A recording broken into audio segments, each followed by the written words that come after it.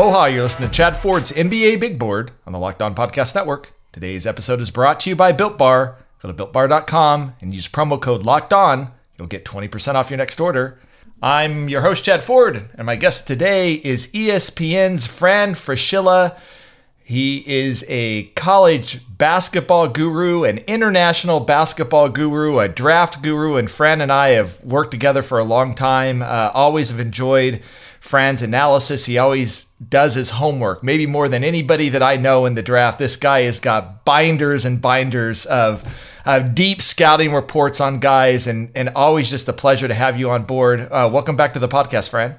It's a real pleasure, Chad. I always enjoy catching up with you. I'm listening to the podcast and the guests you have on, so I'm learning some stuff. And yeah, I'm excited. You know, it's really early. I heard your great podcast with John Hollander, and, you know, my reaction so far is I think I've got a handle on some of the guys. But, man, we're just in the top of the second inning if you wanted to use a baseball analogy. But it's going to be a fun draft. There's no question about that. There's a lot of depth in this draft. Yeah, and you know, every year freshmen are going to dominate the top of the draft, but this year uniquely, they are really going to dominate. The top of this draft, the strength of the underclassmen that returned to college basketball. It has been weaker. This draft, last year's draft, really drained a lot of the talent out of college basketball. But there's been some nice surprises from a few guys that have returned, and we'll talk about that as well. Fran, you've been, a lot of your assignment is covering the Big 12, so you get that one really up close. And I know this year, especially, it's been a little bit different from you because a lot of those broadcasts have to happen from home, but you also have gotten on the road and been able to see some guys as well. And because you're in the Big 12, it means that you've got a very up close look at the guy that I think, I'm not sure it's a consensus, but it's close to a consensus that he's the number one guy, or at least the favorite to be the number one pick in this draft, Cade Cunningham. Tell me your impressions early on from Cade. Well, what I love to do every season, especially because I cover the Big 12 so in-depthly, is get around in the preseason and watch practice, Chad. It was a little more difficult this year, honestly, because of COVID. So, but I did get up to Oklahoma State early, so I watched them practice. And we've also done 3 Cade Cunningham games now, 1 in person. And so I think I do have a good feel for him. First of all, he's I wouldn't say a unique player. He actually fits the NBA more than he does college because, you know, when you look at a kid he's listed at 6'8", I would say he's probably 6'7", 225, great build, great size, great feel for the game. I actually think he's going to be, this is, we've said this before about kids. He'll be a better NBA player in many ways because the floor is going to be spaced and he'll be around great talent. Unlike at Oklahoma State right now, where he's the focal point of every single defense and trying to keep him out of the lane.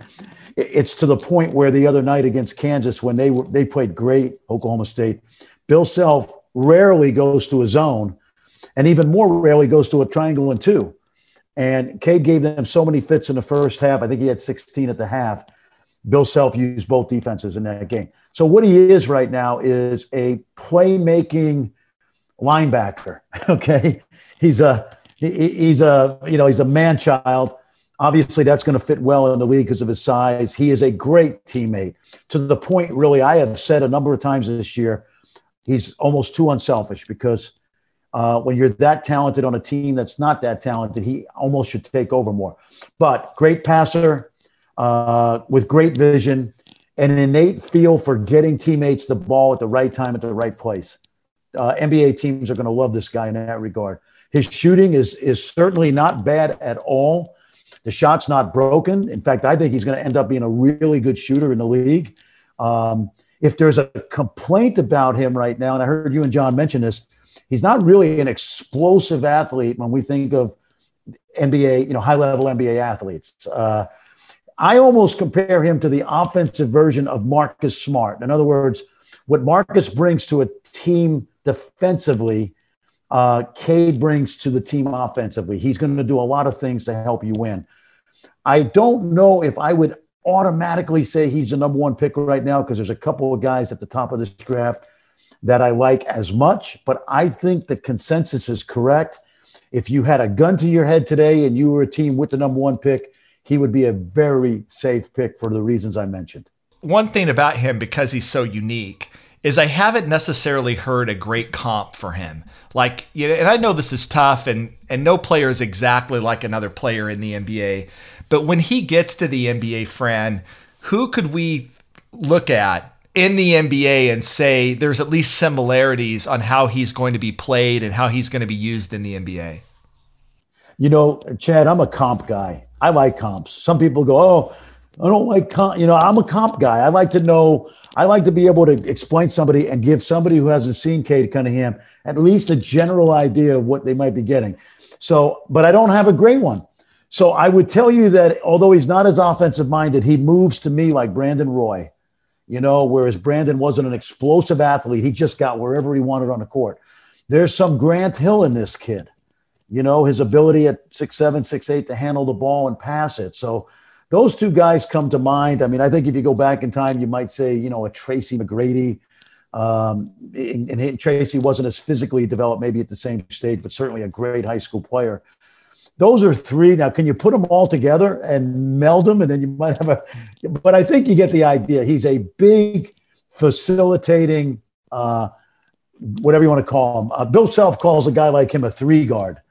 All right. He's not really a point guard. He's a three guard. He's a playmaking two guard, or, you know, he's a playmaking wing is what he is at an elite level.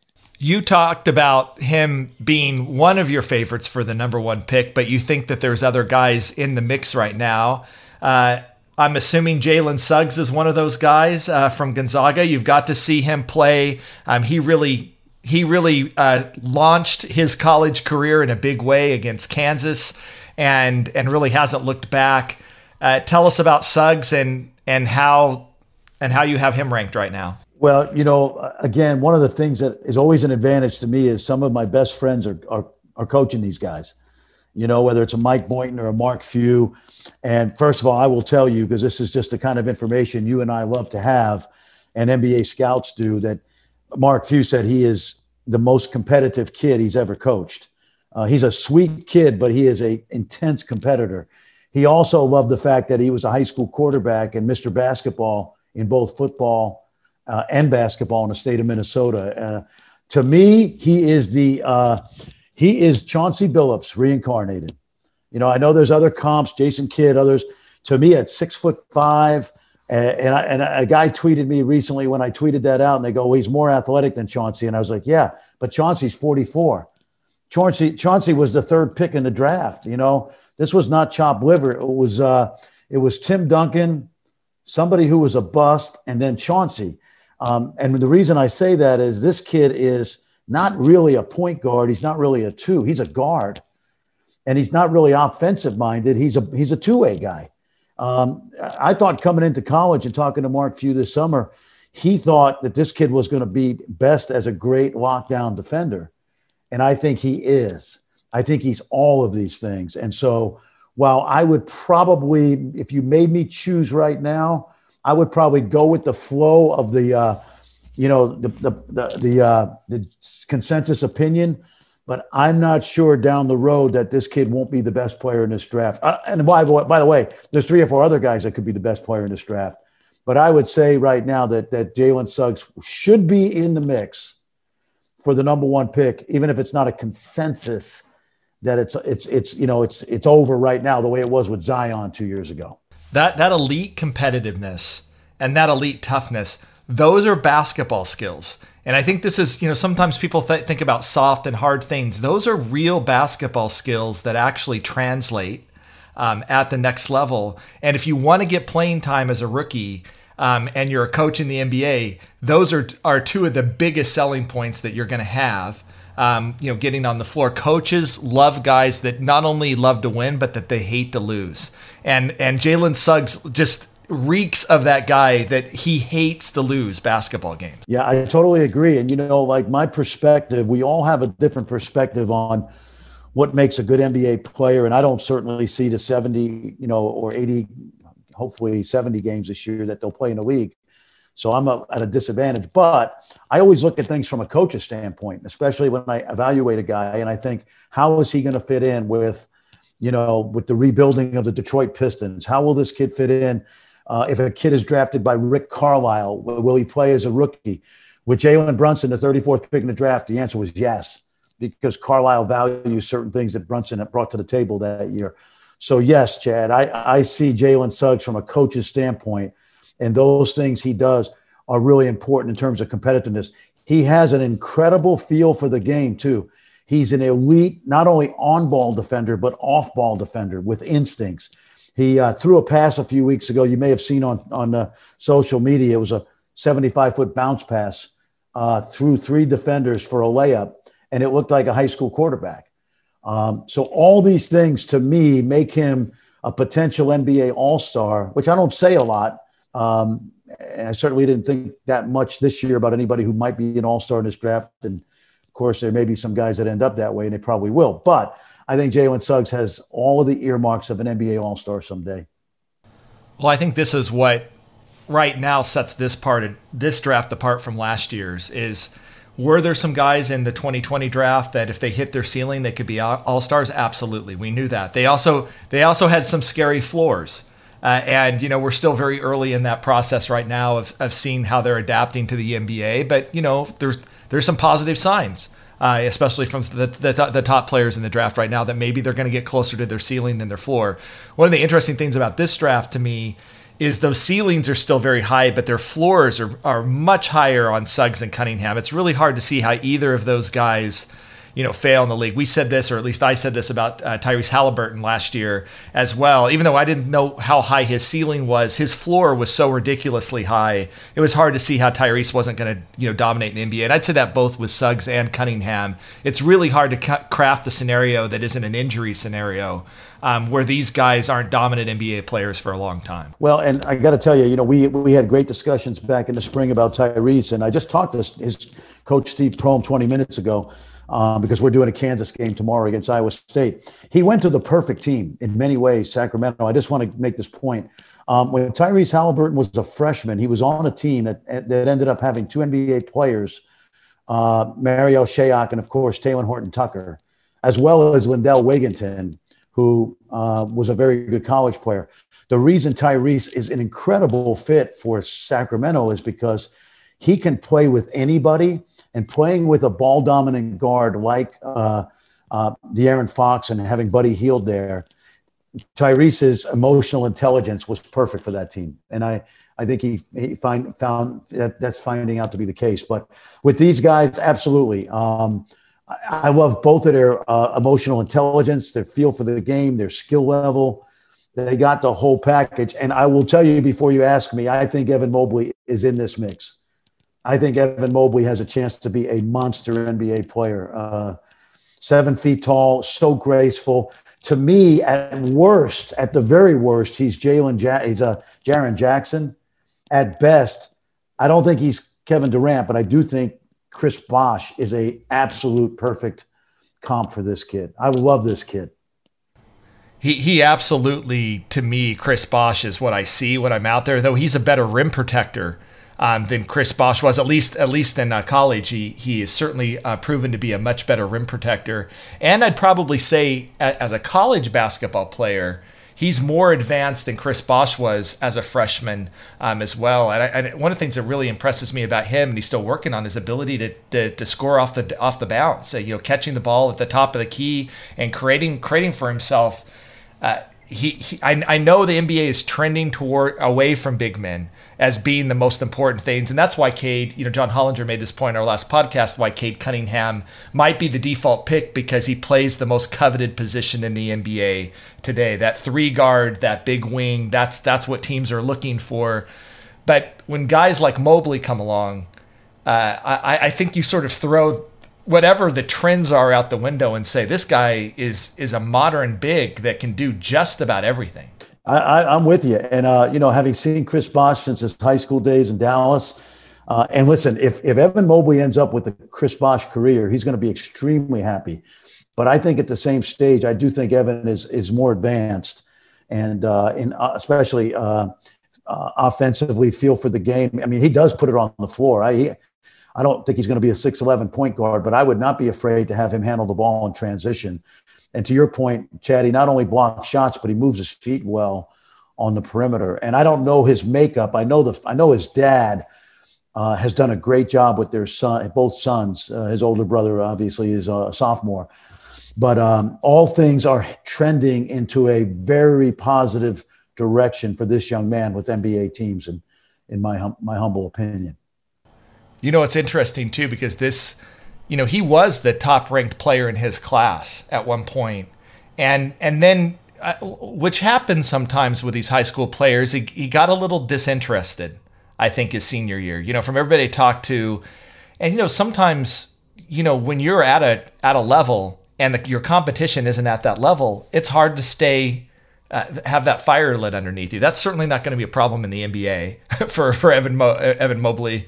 And I think that's maybe why he's been a slight surprise for people. But I think based off the long-term scouting of him in high school, this shouldn't come as much of a surprise that he's great. So, I mean, those are three guys that, in my opinion, had they been in the 2020 draft, all would have went ahead of Anthony Edwards, who went number one, and James Wiseman and LaMelo Ball. The fourth college guy that I have on my board was a bit controversial, and this is a guy you've seen a lot, so I'm interested to hear your take. Greg Brown out of Texas. He clearly isn't putting up the numbers of those guys. He's clearly not as ready as those guys are, but he's one of the best athletes that you're ever going to get coming out of college basketball. And I've seen a lot of improvement just throughout the season as he's been, I'd say he's more of a natural four, but has been playing on the wing in Texas, which might be really good for his development. And I'm just really curious where you see him right now as a prospect. Well, first of all, I got a chance to talk to him about 6 weeks ago on a Zoom call before the season.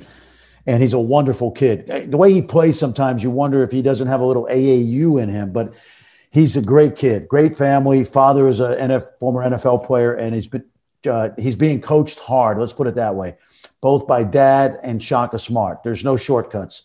And he's on a veteran team, to your point, and the upperclassmen guards are pretty much keeping him not in the line, but hey, this is how we do it here. We work hard every day.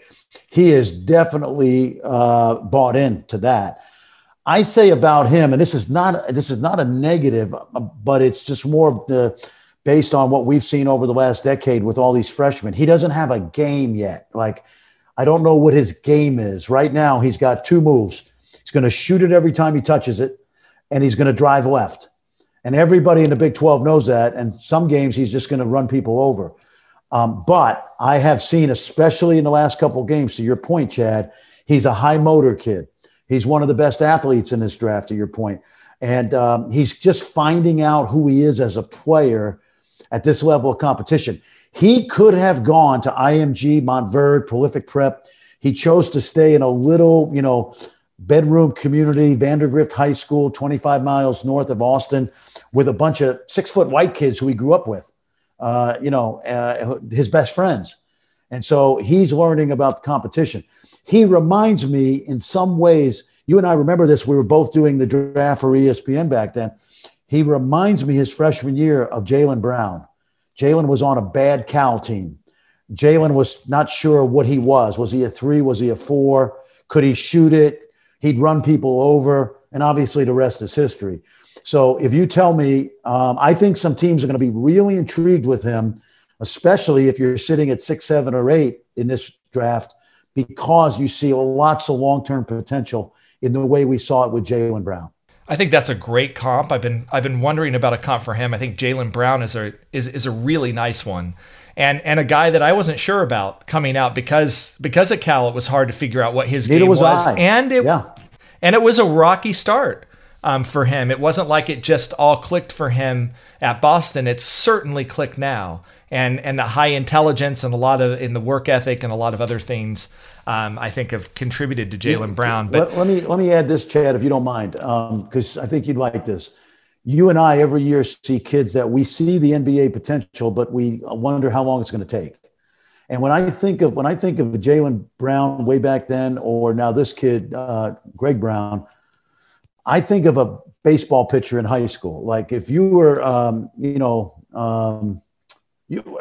let's say Lee Summit, Missouri, okay, Well, nice reference. That's a nice reference. Fran got my hometown.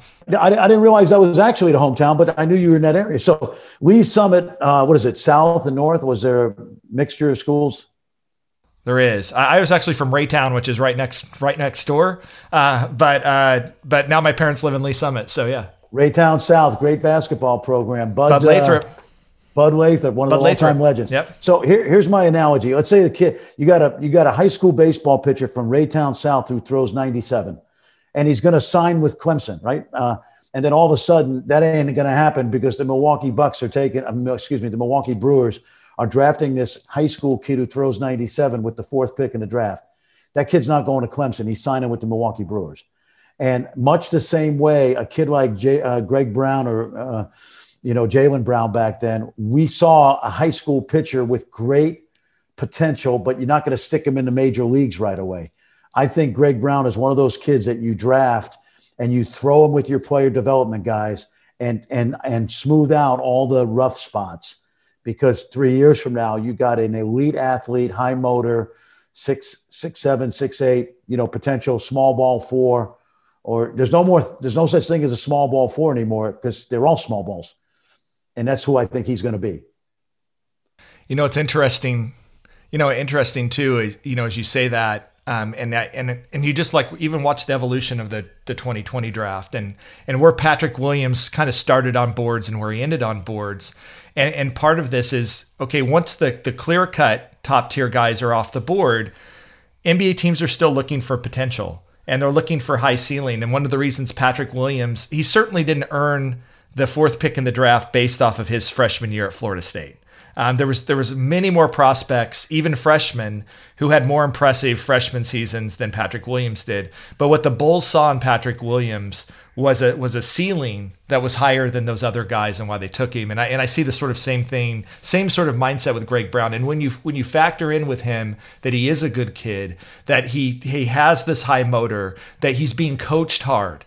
Right. And is accepting that coaching, and fitting in. Those are all those sort of positive signals that say that he's going to be more than just a great athlete. Yeah, I'm with you. And you've done this for so long and you have so many connections in the league that that a lot of this stuff based on, I remember talking to Dino Gaudio, the assistant at Louisville, who recruited Patrick Williams out of Charlotte. This is back middle of the season. And the first thing he said, "Oh, great kid, great family."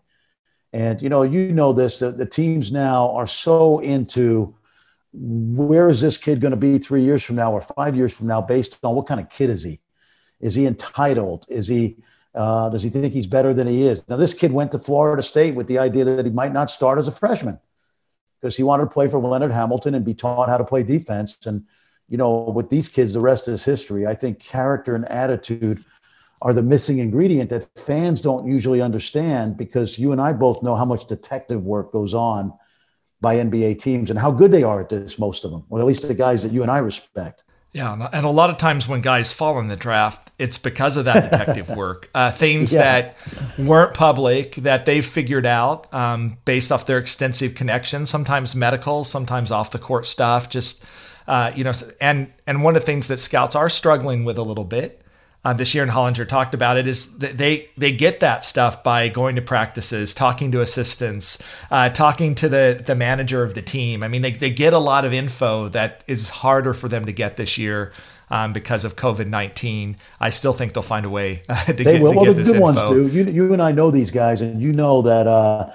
some of these guys, and many of the guys that you and I know have great relationships with college coaches and assistant coaches. And I've always said that you really can't trust a college coach because there's two things. You can't trust them to give you the honest opinion on their kid because, number one, they want their player to go drafted to be as high as possible. Number two, Bill Self doesn't watch a lot of NBA games. You know what I mean? Roy Williams doesn't have a chance to watch a lot of NBA games. And so they can't really give you the great information. But the great scouts get that stuff. We both know that. It reminds me of when Coach K was calling me about Austin Rivers, and I was being very skeptical about him, and he was lobbying, and I'm like, okay, Coach, I know this is your job. I know. You and I both know what you're doing right now, and I know why you're doing. I respect you for it because that's your kid. But come on now, Right? Exactly. This guy's not the number one pick in the draft. Yeah. Those are 4 college guys. Yeah. If you and then Hollinger and I talked about this because I don't know if John had Greg Brown sort of right there, but there is at that point maybe another pool of guys, and it's harder to sort them out, at least for me yet. If you were to have another college guy right now and saying, okay, gun to your head, those 4 guys are off the board. Who's the next guy playing in college right now that you would take? Who would that be? Well, let's make sure, we're not talking about the older guys, let's talk about all these younger guys. And, I would say, you guys did a nice job of talking about Jalen Johnson, Scotty Barnes. I have opinions on those guys. But I think, and you mentioned this kid, I think a kid that's really a sleeper to go higher is Keon Johnson from Tennessee. I worked for Rick Barnes for 3 years. The buzz has been on Jaden Springer, the outstanding guard, Gary Springer's son, who was once one of the best high school players in the country out of New York. But I love this kid, Keon Johnson, because I think he's not as intense as Isaac Okoro, but he has a chance to be a great wing defender in the league. I don't even know if he's starting yet, but it doesn't matter. It's a Patrick Williams syndrome. That team has so many veterans, Yves Pons and John Fulkerson, guys that are likely not to be, Yves Pons could get drafted, but Keon Johnson is the best prospect on that team, in my opinion. And he's a kid that could certainly impress NBA teams, minus the stats, much like Patrick Williams. I am still a fan of Zaire Williams for the same reason I like Greg Brown and Keon Johnson. His best basketball, he can slip through a wet straw and come out dry. That's how thin he is. He is. But I just think long-term, his athleticism, his character, I don't know how much impact he'll have immediately, but a kid like Zaire Williams, I still like, and I'm anxious to watch him more closely. Josh Christopher, I saw him early in the bubble, the kid from Arizona State. He's got an NBA game. He can get probably as much as anybody in this draft.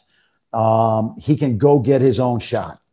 And we both know that's a skill in the league. That's not going to always go in, Chad, but he can go get a shot.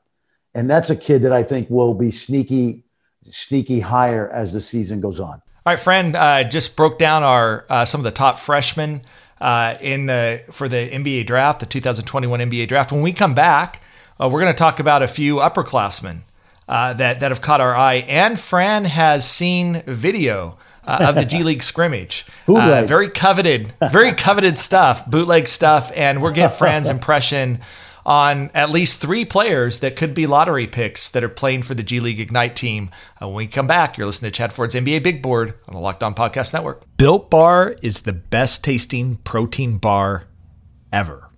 The improved Built Bar tastes even better than the old ones. They're in 18 amazing flavors, 6 new flavors: caramel brownie, cookies and cream, cherry barcia, lemon almond cheesecake, carrot cake, apple almond crisp. That's on top of all of the original flavors that you typically love: the coconut almond, the raspberry, the banana bread. One of my favorites, the mint brownie.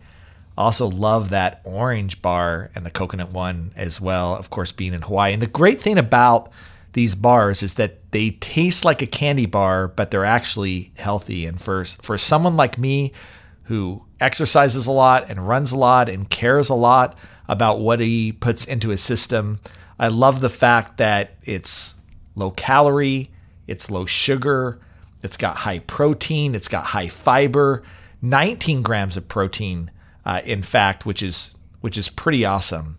And so go to builtbar.com and use promo code LOCKEDON. That's builtbar.com. Use promo code LOCKEDON and you'll get 20% off your next order. Use promo code LOCKEDON for 20% off at builtbar.com. 2020 is mercifully over. It's time for a fresh start and a few more wins. If you're betting this year and want more wins, listen to Locked On Bets with your boy Q and Lee Sterling of Paramount Sports. They are picking college basketball, football, and NBA locks all winter long. Subscribe to Locked On Bets wherever you get your podcast.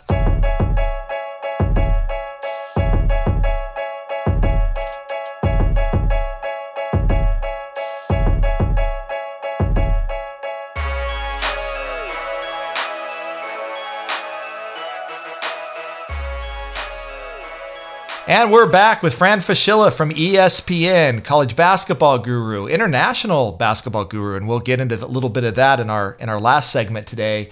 And an NBA draft guru. We broke down a lot of the top freshmen for the 2021 NBA draft. I want to talk about the upperclassmen, and some of those are sophomores, and it's weird to call sophomores upperclassmen, but in draft terms, they're upperclassmen. Anybody that stays past their freshman year. We probably could start with a guy that's had the most buzz early on and has had a terrific sophomore season for UConn, James Bouknight. What do you think about him as an NBA prospect? Well, I'm really high on him. First of all, I know, Coach Hurley, I've known since he was a kid. I stay in close touch with him. He's raved about this kid from day one. He's a Brooklyn kid where I'm from. And I studied him this summer, Chad, coming into the year. He's a outstanding athlete. He is great in the open court, and he is a finisher. Going back to Cade Cunningham, if there's one negative, and it'll get better, is he's not a great finisher at the rim. This kid, because he probably grew up playing in the playgrounds with metal backboards, no nets, he knows how to put the ball in the basket, James Bouknight. He's out right now for an extended period of time, but he's already done enough that I think he's certainly lottery level. I thought coming into the season, his outside shooting needed to be a work in progress. I don't exactly know what he's shooting right now. All I know is he gets baskets. Much like we mentioned with Josh Christopher being able to get his own, James Bouknight can get his own at the two guard spot. So really high on him. He's being coached hard. There's no shortcuts at UConn with Danny Hurley. Danny tells me he's a great kid. He's a worker. And you've seen, as we all have in the first third of the season, that he has made a name for himself. And whatever mock draft board I look at, he's certainly high. And I think deservedly so. He has an NBA game. It would be how I would put him. You've seen Gonzaga play, and Jalen Suggs isn't the only prospect on that team. This is a loaded team. And actually, it's really interesting, Fran. I'd love your perspective. This Gonzaga team is as deep and as loaded and as good as any college basketball team I've seen in a really long time. It's hard to see how they're going to lose. Yeah, I don't think they're going to lose in conference play, and I think they're going to, if they have a tournament, I think they're going to go into the NCAA tournament undefeated, which hasn't happened since Kentucky in 2015. Now, I will say that I think this Gonzaga team reminds me of Villanova 2018, where they just obliterated everybody, and people go, wait a minute, they're not better than Villanova. Well, Villanova's got 4 guys starting in the NBA right now from that team. Mikal Bridges is pretty good. Dante DiVincenzo is pretty good. Jalen Brunson, for the life of me, wasn't a first-round pick, and he's pretty good. So I think this is but to your point, very similar. I thought the Villanova team was as good a team as we've seen in a decade. Remember, they blew out Michigan and Kansas in the Final Four, and this Gonzaga team, Chad, can do that. I'm a Corey Kispert fan. I am. I've seen him get better every year. I've seen him get more athletic. Obviously, the shooting speaks for itself. He's in that Luke Kennard. Whatever you want to call it, Kyle Korver, Luke Kennard, you name him. I think he's more. Joe Harris is a comp that I think is a really good comp for him. Yeah, and I think he's even. I agree, and they're from the same neck of the woods, obviously. The state of Washington, and I think he's even a little more athletic than Joe. And Joe was also a 4-year guy, but a great comp because Joe's a terrific player. I just like him. Football player in high school. He's got toughness. He moves the ball. He's in a great system. He knows how to play with others.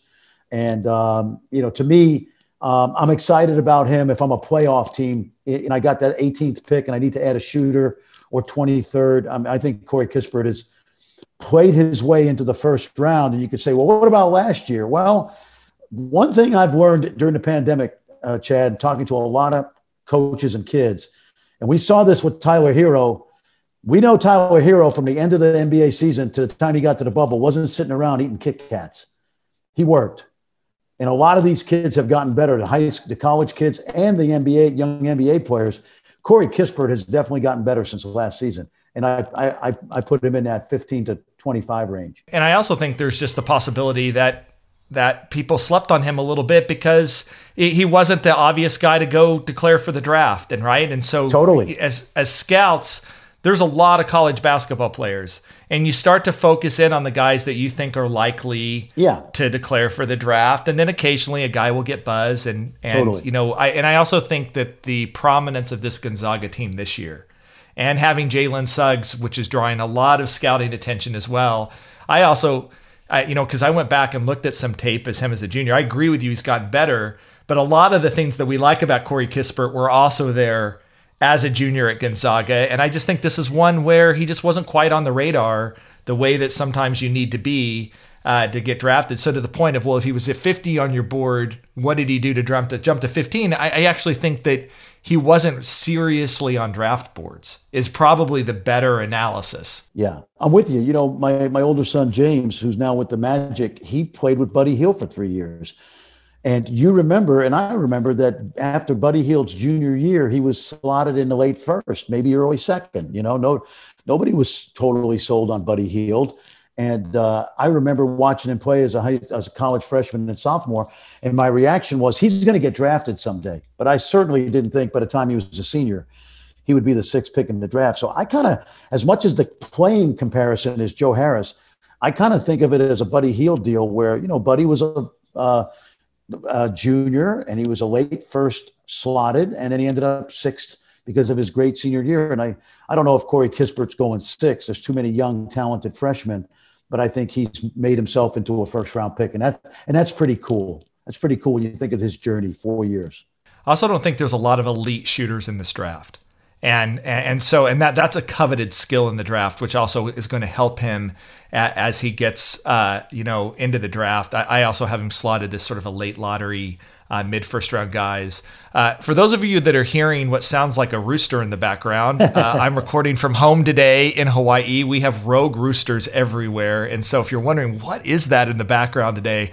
I've got a rooster that's just waking up a little late today. I've heard him before. I think it's charming. Give me one other sophomore, junior, senior that you think we should be watching as far as the draft goes, a guy that maybe potentially could crack the lottery. Well, you know how much you and I love this stuff. I've always prided myself on occasion saying something about a player, and then all of a sudden the next week he shows up in Bleacher Report or The Athletic, and okay, that's a compliment. You know, maybe people trust my judgment. I was at the NBA Global Academy 3 summers ago, and I saw a kid from the Bahamas, 6'10", about 180 pounds, by the name of Kai Jones. And my first reaction was, this kid's a pro. It's probably not going to be till he's 25, but this kid's, you could just tell, and you've seen it. You watch a kid and you go, man, when this kid's 24, he's going to be a pro. Kai averaged 3 points a game last year for Texas. And I still felt the same way. And then he came out and he had 10 points and 7 rebounds against Villanova. And I remember saying on the broadcast, this kid is absolutely a first rounder someday. And unfortunately for me, he's now high on many boards, but I don't think Kai can help anybody win yet. Tremendous athlete, skill levels improved, great work ethic. He's now 6'11", about 220. And I love his long-term potential, although I think he's getting a little too much buzz.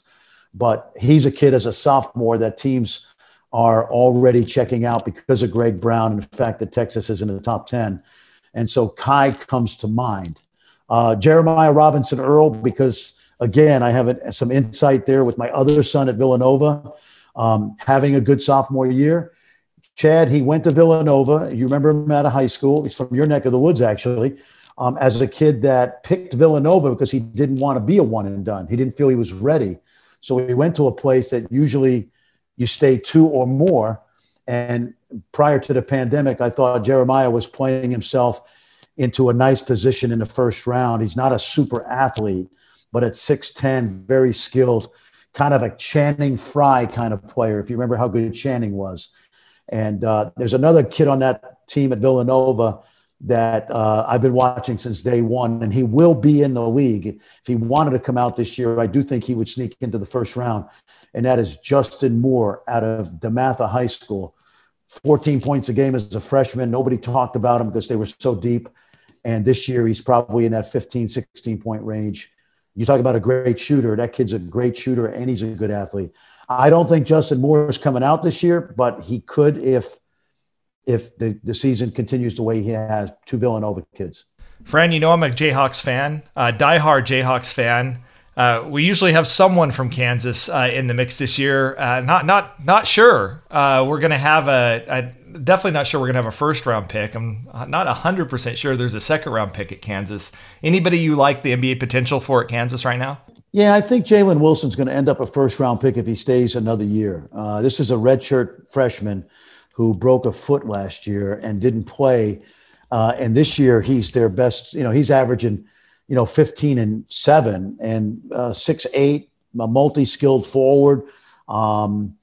I hope he stays. I'm sure he'll explore, but I think next year he'll be an All-American type of player. He'll play in the league, Chad. There's no doubt about it. I just don't know if he'll play as a second-round pick or someday a first-round pick if he stays. But I think Jalen Wilson, kid out of Denton, Texas, he's got all the attributes. I mean, 23 and 11 against Kentucky in a really nice breakout game and really dominated the second half. 21 in the second half, took over the game. I think we ought to just cool our heels on him and let him marinate a little bit. One more year with Bill Self, and I think a redshirt sophomore with 3 years of college experience, and he'll be ready to, rock and roll. All right, Bill Self, maybe you'll get some guys back for another year. That would be awesome.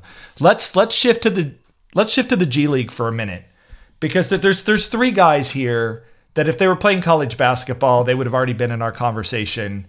To be talking about the top young basketball players in the country. They do this G League Ignite thing. It's an experiment. I actually think I'm one of the people that believe it's good that these young people have options, and that if college isn't the right thing for them, that there's other options for them to go. I'll be really interested. It's very tough to implement this in the midst of a pandemic and everything else. And really all we've got right now are some scrimmages that they've done against some veteran G League players. These are all men that they're playing against every night, and some players that have played some time in the NBA, but were certainly dominant college basketball players as well. And I'm really curious. You've seen the tape, as have NBA teams, but they aren't publicly available. And so let's start with Jalen Green and what you think about his NBA prospects. Well, teams who have done their homework, and many of them have, they know Jalen Green. I mean, Jalen was ESPN's number one high school player in the country. Cade Cunningham was 2. So he's obviously in that mix, and he fits. He's an NBA athlete at the wing spot. He's got a great motor. He's got terrific athleticism, elite athleticism for even the NBA, top 1% athlete. And I watched that scrimmage, and I don't think he disappointed. I mean, I think this is a kid that's going to be in the top 5 when it's all said and done. We thought that coming in, Chad. It's not going to change. It may change now once they get to the bubble. If that Ignite team, from what I was told before the season, you may know better, that they're going to play a few games in the bubble, but they're not going to play a regular schedule. But I think that he's going to get a continued chance to show what he can do. In the game against G League players, and I can't recall now who was in it. Bobby Brown was in that game, former Houston Rocket. He's now 36 years old. The level of play in that G League game, that scrimmage that I saw, was still pretty high.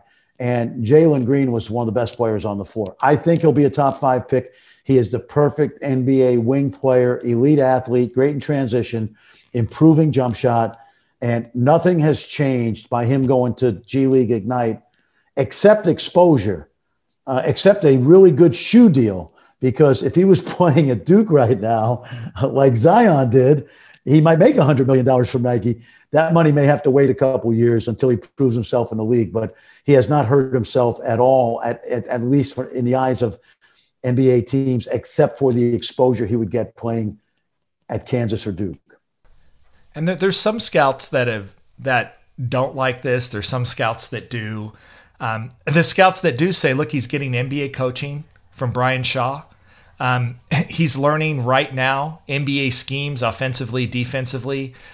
They're playing when they do play against the level of competition that no college team could provide, because every single one of these players was a draftable prospect, which most college teams just don't have. And that level of development and practice and learning the NBA game, which is different than the college game, and always has a learning curve, it is going to be something that's going to give a Jalen Green an advantage when he makes that transition to the NBA, that he's going to have a leg up on some of these other college basketball players because he's spent that year being coached in an NBA system on both ends, and that's going to be helpful to them. And so that's the argument, actually. The exposure part hurts them from a fan's perspective, but at least from some scouts, they actually see this as a positive, that he's getting the right sort of coaching right now to help that transition become smoother to the NBA. Well, I totally agree. And then here's another thing for your listeners to understand. If Jalen Green or Jonathan Kuminga had gone to the EuroLeague or play in the ACB, they'd probably be playing no more than 10 minutes a game, because those coaches there have to win. The level of play is far superior to college basketball. You have many ex-NBA players in the highest levels of Europe. So this is kind of the best of both worlds. They're learning how to be pros, and they're also they're getting paid, obviously, in his case, probably $500,000. And it's another, I have no problem with him choosing another path to the league. I don't think this is going to supplant college basketball, because quite frankly, and I said this, in December of his freshman year, Zion Williamson would be worth $150 million before he even played a game. That turned out to be fairly accurate because of the $42 million number one pick spot and the $75-80 million from Nike, and then whatever else he got in endorsements. But I wouldn't have chosen that route for him, but I have no problem with him doing it because of the point you make about being a pro at an early age. It's kind of like getting back to what we said earlier. It's like going to play, signing with the Milwaukee Brewers, but you're not in the major leagues. You're in, you're playing in Billings, Montana in rookie ball. Let's talk about Jonathan Kuminga, who reclassified and was, the top ranked prospect in his class before he reclassified. And some of my listeners got a little upset with me the other day when I called him a sleeper. And I only mean him as a sleeper this way. It's not that he hasn't been on the radar screen, but the scouting on him, there was less scouting done on Kuminga than there was on a Jalen Green or a Cade Cunningham or what have you. NBA teams have seen him less. Yeah. And because of that, I think watching him in the G League, there's a bigger chance for Kuminga to bounce on boards than, I think Jalen Green, you knew what you were going to get. You saw what you were going to get out of that. That's basically what every scout who saw the tape told me, exactly what you just said, right? This is about what we expected. But Kuminga, I think there was a more open-ended of what he has become, what he will become. And the early takes that I heard from scouts was that they were very impressed with him in these scrimmages. I'm curious what your take was. Same thing. He reminded me, I hate to put this on him, he's got a little bit of Kawhi Leonard in him. He's a big, rangy forward who can play both 3 or 4. Again, they're all interchangeable nowadays. He had in that scrimmage I watched, a really good motor, strong to the basket, tough around the basket, not afraid of contact, very mature for, by the way, a very young player. He's still only 18 years old. I don't think he turns 19 until October. So I expect him unless there's somebody that comes out of nowhere, to again be in the top 5, which is kind of interesting, Chad, because a lot of the mock drafts came into the year with the 5 guys we've talked about as the top 5. Suggs and Mobley and certainly Cunningham, and then the 2 guys in the G League. So I think that's going to stay the same. I was not impressed with Isaiah Todd, who I think would have helped himself playing for Juwan Howard at Michigan. In fact, I don't even know how much he'd be playing at Michigan because of how good they're doing. But Isaiah's always had talent. I actually ran the Under Armour camp, All-American camp, when we had him as a freshman. And I'm just going to be blunt, and I hope he's listening. He's got all the tools of an NBA player. I don't know if he's got the intensity, or at least he didn't display that. So he's going to need to ratchet up his intensity. And again, young guy, give him the benefit of the doubt. But I worry about him. I think he would have been great going to play for a guy like Juwan Howard in college. Daishin Nix. Another guy, their point guard, was going to play at UCLA, decides to play in the G League. A little bit more polarizing from NBA scouts about what they think about him. Some really, really like him. He's a big kid. He's a big point guard, but not necessarily particularly explosive or fast. What did you think about him in the G League scrimmage? I thought he should have been. I think he should be at UCLA right now, battling the little kid for playing time at point guard, Tiger Campbell, who's playing really well. And I joke about that. He would have played a lot at UCLA without a doubt. I think he might be. I think he's gotten comfortable with the G League because that's where he may be next year. He may be playing another G League season because I just don't see the explosiveness there. He's a heavy kid. His lateral quickness is limited. At least, again, I have to give him the benefit of the doubt playing against professional players in that scrimmage. But everything I expected of him going to the G League is what I saw. I don't know if he's an NBA athlete at this point. Knows how to play, terrific passer. Just wonder about his early NBA future unless he just gets to work and improves his athleticism. Some tough love there from Fran Frascilla, but it's love. Yeah, it's not hating. And one of the things I love about Fran is he thinks like a coach. He's not hating on players. He's trying to give them constructive feedback about what they need to do. And let's be realistic. Even most first rounders are not going to have big NBA careers. It's very difficult to make this leap. And if you don't make that leap, doesn't mean you suck as a basketball player. It just means that you weren't elite. And so, listening to this, one of the things I appreciate is the realness, the way you keep it real, Fran, because these are all great players. I mean, these are all great basketball players, but some of them need to hear this sort of constructive feedback if they're going to take their game to the next level. And listen, I love watching kids improve, Chad. I've said this to many people. My favorite part of the NBA is not watching superstars. We all love watching those guys, but seeing a kid like you go, I can't believe that kid figured out how to be an NBA player. Now he's good. Like I saw Chris Middleton at A&M when they were in the Big 12 when he was a freshman, and not knowing he would be this good, I said, man, this kid's got a chance to be drafted. I didn't know he was going to turn out to be a guy that's worth $100 million in contracts, but Matt Thomas from the Raptors, Monte Morris, George Niang. This is the beauty of what I love to do as an analyst, to see a kid like Daishen Nix, who I think would have been great at UCLA. And listen, if he's a really good NBA player in 3 years, I'll say, hey, my early impression was that he wasn't, and he worked at it, or I was wrong. I missed, hey, I wasn't that high on LaMelo back in the spring. And so far, the reports are really good. So I have no problem admitting a mistake when it's, called for, because I've been watching this stuff for 40 years and I've got a few right, but I got a few wrong too. Yeah, as have I. And as has every great general manager and every great NBA scout. Now, some are more right than others, and some are more wrong than others about stuff. And but we have this is not an exact science. And because there's human beings involved, it means that they can improve. And, in the case of LaMelo, as I go back and look at that, I think one of the things was there was so much other crap around LaMelo that was so hard for some scouts to see through. It was a lens by which they were seeing everything that was happening. And some teams had information that contradicted that. And when you wipe those lenses clean, they saw something else. The same player, you see something else. I think the early going out of Charlotte is that maybe people were being a little bit too hard on him as a kid and what was going on with his dad and everything else, because at least one of the reports I've heard from Charlotte is he's been a great teammate. He's been working hard. And certainly the feel is definitely there. He's certainly a very fun basketball player to watch. Yeah, draft night, we interviewed him on Sirius XM NBA radio, and I fell in love with the kid draft night.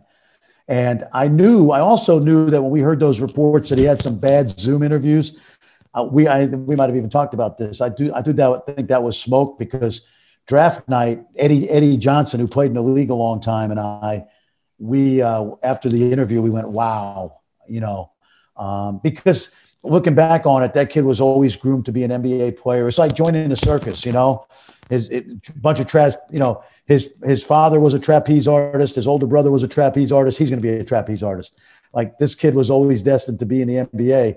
And you got to give Lonzo Ball credit, because he produced two kids who went in the top 3 in the NBA draft. So he did something right. But seriously, draft night, we were enchanted with Lonzo as in terms of what kind of kid he was. So that's cool. If I'm wrong about him, I'm happy to be wrong, because he's great for the league. That's cool. Yeah, all right. When we come back, we're going to do a brief segment, and then we're going to let Fran go. Talking about international prospects. Fran's been an international guru. We're both going to be a little bit honest. This isn't the strongest international draft. I'm not even sure that there'll be an international lottery pick this year, but we will talk about a few guys to watch, and then we'll come back later and talk more about them as we get more scouting on them. You'll be listening to Chad Ford's NBA Big Board, the Locked On Podcast Network.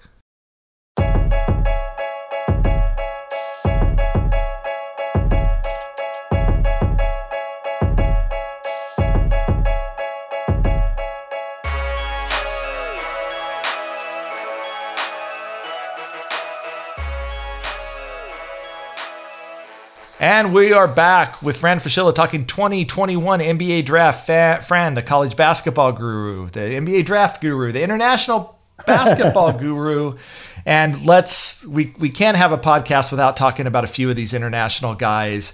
Yeah. It's not a strong draft from that perspective, and I think people need to be prepared for that. We had a couple of really interesting international prospects last year that were going in the lottery. I don't think we're going to see that, at least in the top 10 this year. But let's talk about the guy that probably is the guy that gets picked the most to be, if there's going to be a lottery pick, Usman Garuba out of Spain, athletic big guy. Tell us about his game and what you think. Terrific athlete. He's gotten, quality minutes the last couple of years. It's interesting. He's on a team. Of course, they just lost the great Facundo Campazzo to the NBA, the dynamic little point guard from Argentina. He made everybody's job easy at Real Madrid when he was there. And Usman last year was the beneficiary of some great looks, kind of Clint Capella style, pick and roll, lobs to the rim, things of that nature. He's also playing with Walter Tavares, the 7'4" youngster, Chad. We remember drafted, I think, by the Cavaliers in the second round and is now back in Spain doing really well. And so Usman is just an athletic, raw kid who I would probably say, if you wanted a comparison, the Capella comparison. The run and jump athleticism, pick and roll, catch lobs at the rim, and also, multifaceted defensively. I'm anxious to see his current height because I think he's only about 6'8", which makes him kind of a tweener. But again, high energy athlete. And I think he'll be a first round pick, but we're talking about a kid with whose offensive skills right now are raw. He is shooting the three ball more than he did in the past, but it's not accurate. But obviously that's an area where all these kids have to improve if they want to play in the NBA as a small ball five, let's say. Yeah. From both watching him play and talking to some of the international scouts about him, I think the concern right now is he's a center in a power forward's body right now, and maybe he's going to develop, as you said, some skills that allow him to be more like a modern four in the NBA. But right now, that's not where his game or his strength is right now, and that's probably what's hurting him more. If he was 7 feet tall, we probably would be talking about him significantly higher on our boards. But at 6'8", that's tough. And what we give him the benefit of the doubt is 2 years with a team that is on the fringe of an NBA team. Like a Real Madrid, a Barcelona on a given night can beat a couple of the worst teams in the league. So he's at a very high level. My analogy would be he's in AAA and he's sitting about 240.